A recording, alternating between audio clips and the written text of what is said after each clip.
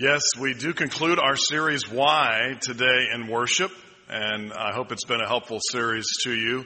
Would remind you that there is a devotional guide in the bulletin provided for you each and every week, and there is, of course, one in there this week.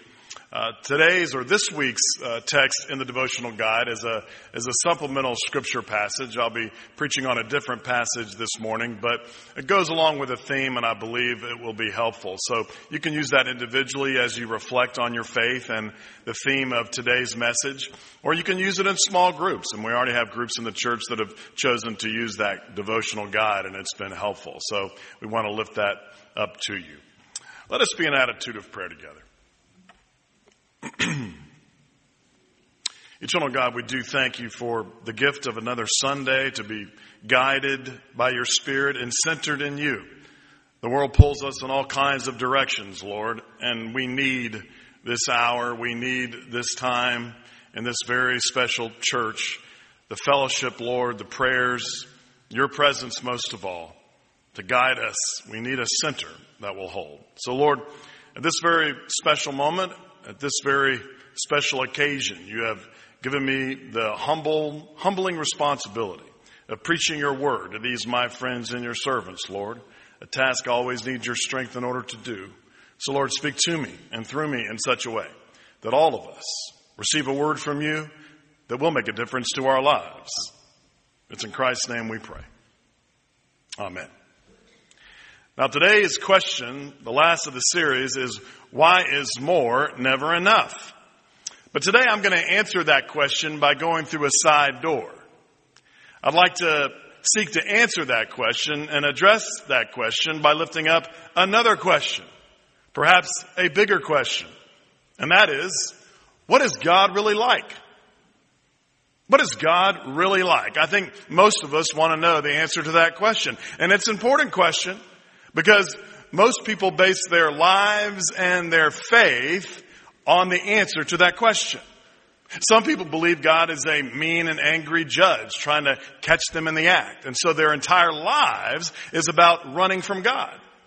Some people believe that God is some divine accountant tallying up the good points and the bad points based upon whether or not they're going to get into heaven. And so their lives really is about religion and following rules. Some people just simply believe there is some deity that got this world going, but this deity has better things to do than be involved with humanity. And so religion and faith to them is simply irrelevant. But what is God really like? Maybe you've struggled with that question. Maybe there are some of you in worship this morning and you have an issue with church and faith because as you were growing up, God was always presented as some mean or boring or angry person. Or maybe you believe in some kind of higher power, but the question for you is, what is this higher power up to? And what does this higher power want from you? What does this higher power think of you? Maybe it's a struggle for you, and maybe some of you are carrying around some guilt and shame. And honestly, you really wonder what this God thinks about what you've done and who you are and your life. Or maybe you're someone, you've grown up in church your entire life, but you seem to have received mixed messages about this God. Who is this God really? Well, back in Jesus' day, there was the same burning question. That's why flocks of people would follow Jesus to hear him teach and preach. Why is that? Because Jesus, as he taught and preached, was revealing what God is really like, was revealing who God really is. And one of the best ways that Jesus did this was by telling the parable of the prodigal son. Now, the Bible does not get any better than Luke chapter 15. You got the parable of the lost sheep, the parable of the lost coin, and the parable of the lost son or the prodigal son. One could argue it's one of the greatest stories, not just in Scripture, but in all of literature. Books and poems and art and movies and songs have been based upon this parable, which is only 20 verses long. Even non-religious people are drawn to this story and love this story. Why is that? Well, one of the big reasons is this story reveals what God is really like. So this morning, I want to dive a little deeper into this particular parable. Now, I know some of you have heard about this parable. You've read it before. You've heard about it a lot. But maybe there are some things in this parable you haven't caught before. So I want to dive right into it. The big reason why Jesus told this parable, the context of this parable was this. Jesus overheard his critics, the religious critics, talking about the people that Jesus was hanging out with. They were criticizing Jesus for hanging out with what they called riffraff, unsavory people. These were critics who had a narrow-minded, misguided understanding of who God really is. And so Jesus basically said, well, you think God only cares about you and your small religious system? You don't think God cares about anybody else? Let me tell you a story. And that's when Jesus begins in verse 11. Take a look. Then Jesus said, there was a man who had 2 sons. The younger of them said to his father, Father, give me the share of the property that will belong to me. So he divided his property between them. A few days later, the younger son gathered all he had and traveled to a distant country, and there he squandered his property in dissolute living. That really means he had a very, very good time, and the things he did we can't really talk about in the pulpit. That's what that means. Now, the father in the story is God, okay? I want you to pay attention to that. The father in the story is God, so pay attention to what the father does in the story. The father had 2 sons. And as the story says, the younger son, well, he was tired of living at home. He thought he could live a better life. He was tired of all of his duties at home and everything he had to do. So he said, Dad, I want to get the heck out of here. Give me my inheritance early. I want to have a good time. I don't want to be tied at home. Just give me what I want so I can get out of here. You see, the son thought life would be better without the father. The son wanted the blessings of the father without a relationship with the father. Ever been in a relationship where you felt used? Ever been in a relationship where you know the person was trying to get close to you just because of what you could offer them?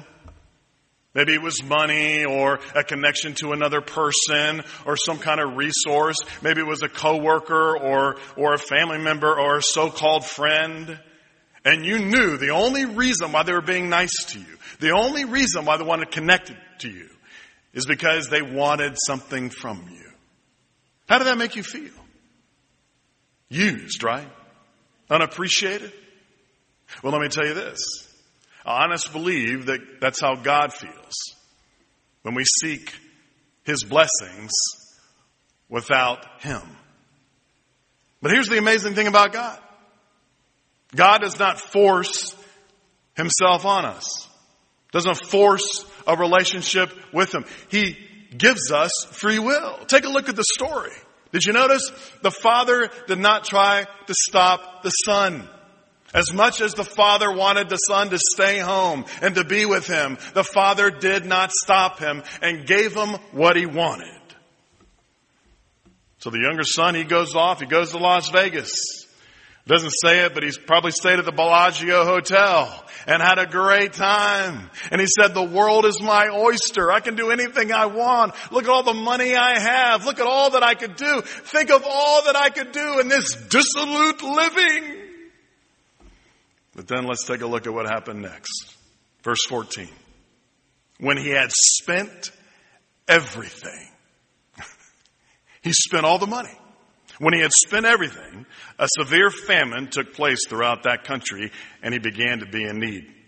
So he went and hired himself out to one of the citizens of that country. And take a look. Who sent him to his fields to feed the pigs.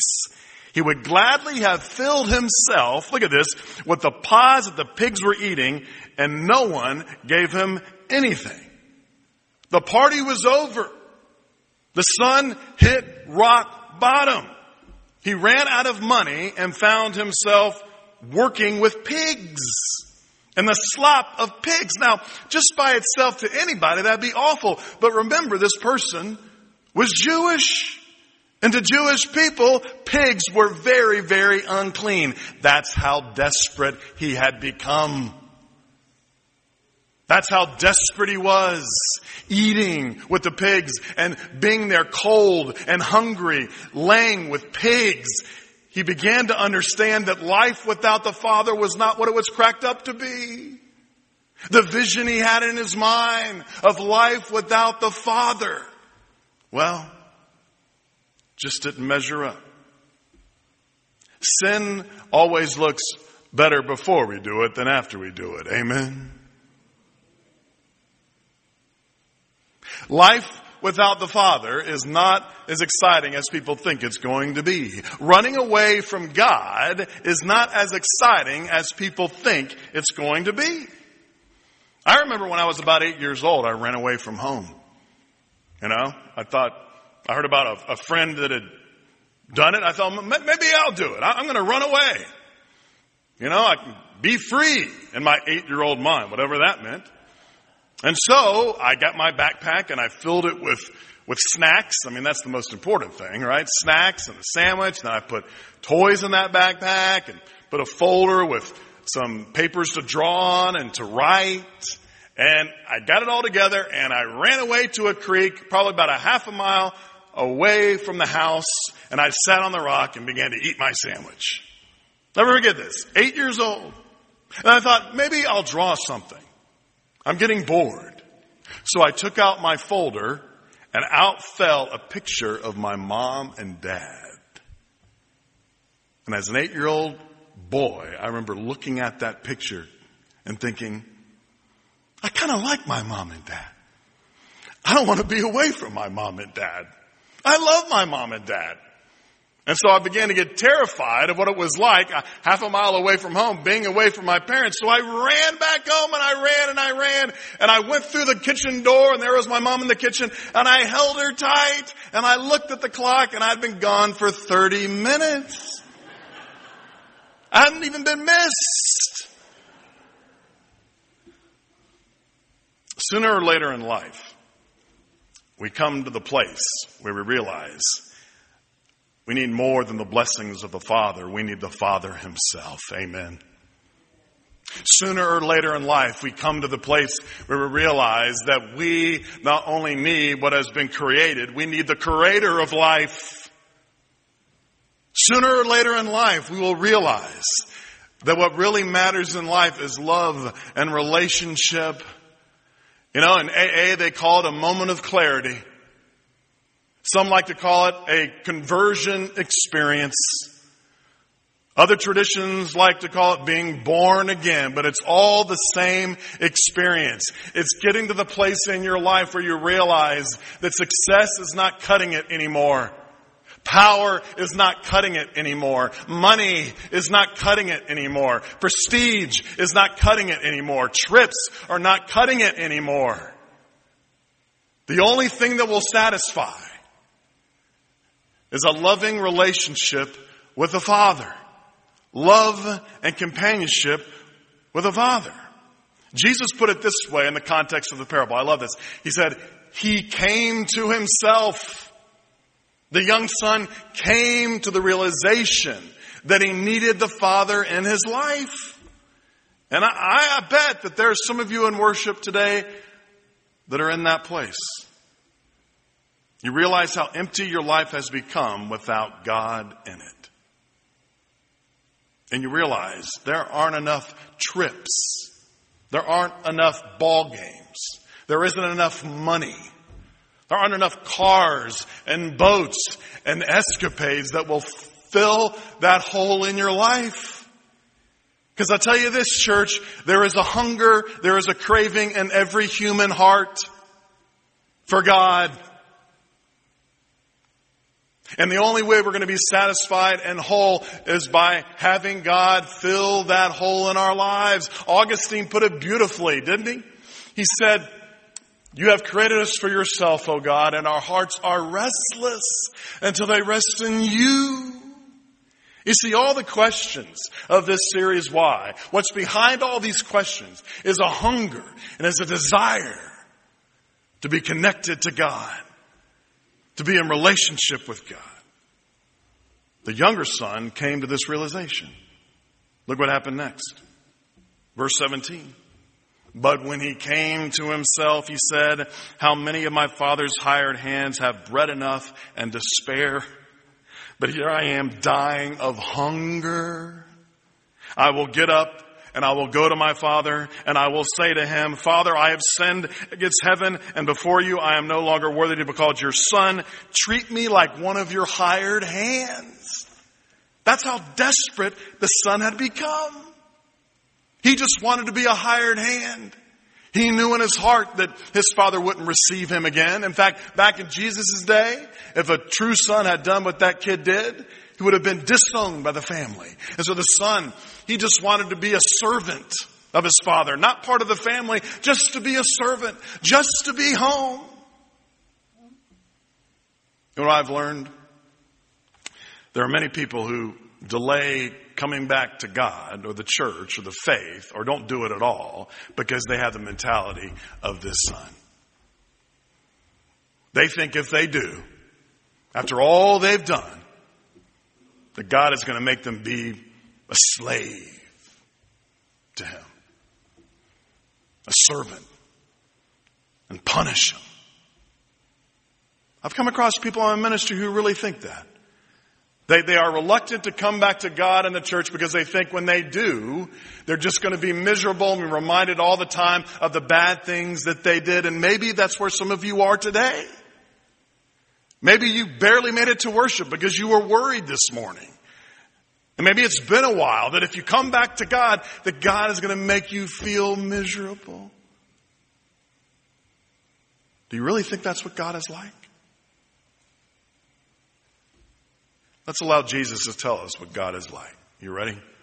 Verse 20. This is beautiful. So he set off and went to his father. Look at this.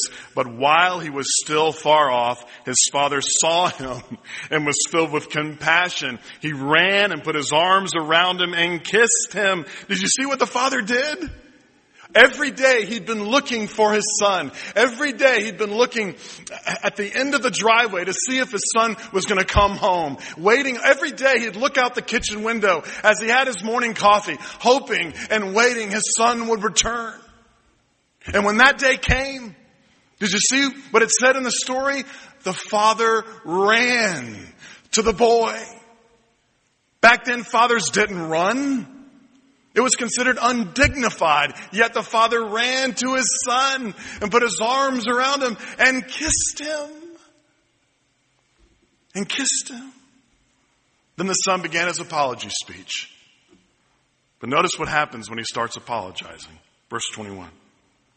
Then the son said to him, Father, I have sinned against heaven and before you. I am no longer worthy to be called your son. But the father interrupted him and said, quickly bring out a robe. I love this. The best one. And put it on him. And put a ring on his finger and sandals on his feet. And get the fatted calf and kill it. And let us eat and celebrate. For this son of mine was dead and is alive again. He was lost and is found. And they began to celebrate. Did you see that? As soon as the son tried to apologize, the father said, shh, call the band. Call the caterer. Get the fatted calf. Get out the china. We're going to have a party. We're going to celebrate. What is God like? Who is God really? God is your loving creator who is relentlessly in love with you, who never stops loving you. God is a God who is relentlessly in love with all of us and always welcomes us home. That's who God is. So here is Jesus' invitation to us today. It comes in Matthew chapter 11, verse 28. Look at this. If you are tired from carrying heavy burdens, come to me, and I will give you, what does it say? Rest. And you know what I love about that invitation? It says the exact opposite of what people think God is going to say. Many people think God is going to say, come to me, and I'll give you rules. Come to me, and I'll give you restrictions. Come to me, and I'll give you regulations. Come to me and I'll give you religion. What does it say? Come to me and I will give you rest. Regardless of what you've heard, Christianity is not a religion. It's a relationship. It's not something that confines you. It's something that sets you free. It's not something that burdens you. It's something that empowers you. Now, I don't know what you think of God, and I don't know how you grew up religiously or what church you grew up in or the kind of theology you were exposed to, but I do know this. God loves you, and God does not want to put more burdens on you. God wants to fill that hole in your life and make you whole. The parable proves it. No, scratch that. Jesus Christ proved it on the cross by dying for you and me. Now, many years ago, this is a true story, a man was kidnapped. A man of some means was kidnapped. And the kidnappers called the wife and demanded a $100,000 ransom. Well, she talked them down to $30,000. Well, the story ended well. The man was rescued and they recovered the money and the man was unharmed and they arrested the kidnappers. But I've often thought, can you imagine the conversation that took place between the husband and the wife after that? Could you imagine that? Seriously, honey? You talked them down to $30,000? Or what about the conversation with the wife and the kidnappers? $100,000 for that? Have you seen that gut? $30,000 is my final offer. You know, I don't know who you relate to in that story, but I relate, of course, to the man, the husband, because I'd like to think that if I was kidnapped, that people would spare no expense to getting me back. They wouldn't haggle over the price. They wouldn't try to talk the people down to a cheaper price. They would say, I'll do anything. I'll do everything. I'll do anything you want to get him back. Jesus Christ did for every single one of us. But what he did on the cross. This is what Scripture says. You have been bought and paid for by Christ. So you belong to him. Be free now from all these earthly prides and fears. Let me tell you, there is nothing that you can do or nothing you have done that'll make God love you less. And there's nothing you can do to make God love you more. You are loved. Come home.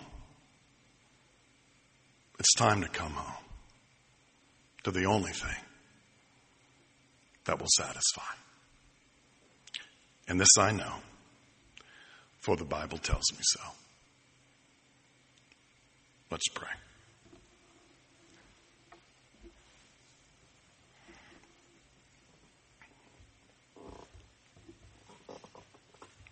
Eternal God, we thank you for this remarkable story that you told us when you were in the flesh here on earth.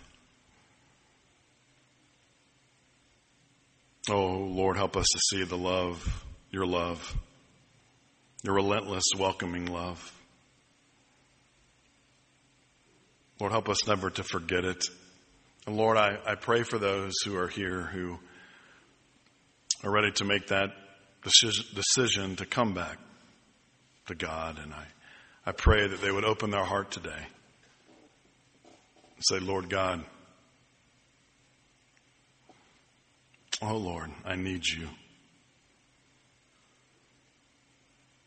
Come into my heart again anew. I surrender my life to you. Oh Lord, I need the abundant life, the wholeness that you came to give. I need that living water because I'm thirsty. Fill me up, Lord. It's in Christ's name we pray. Amen. Amen. We thank you for joining us for worship this morning. We hope it's been a time of inspiration for all of you. Receive this benediction. And now may that mind that was in Christ Jesus be in you also. May the love of God, our Heavenly Father, abide with you this day and throughout this week. May the guidance and power of the Holy Spirit fall fresh upon you. And the faith and fellowship of all true disciples of Jesus Christ go with you and sustain you, both now and forevermore. Amen.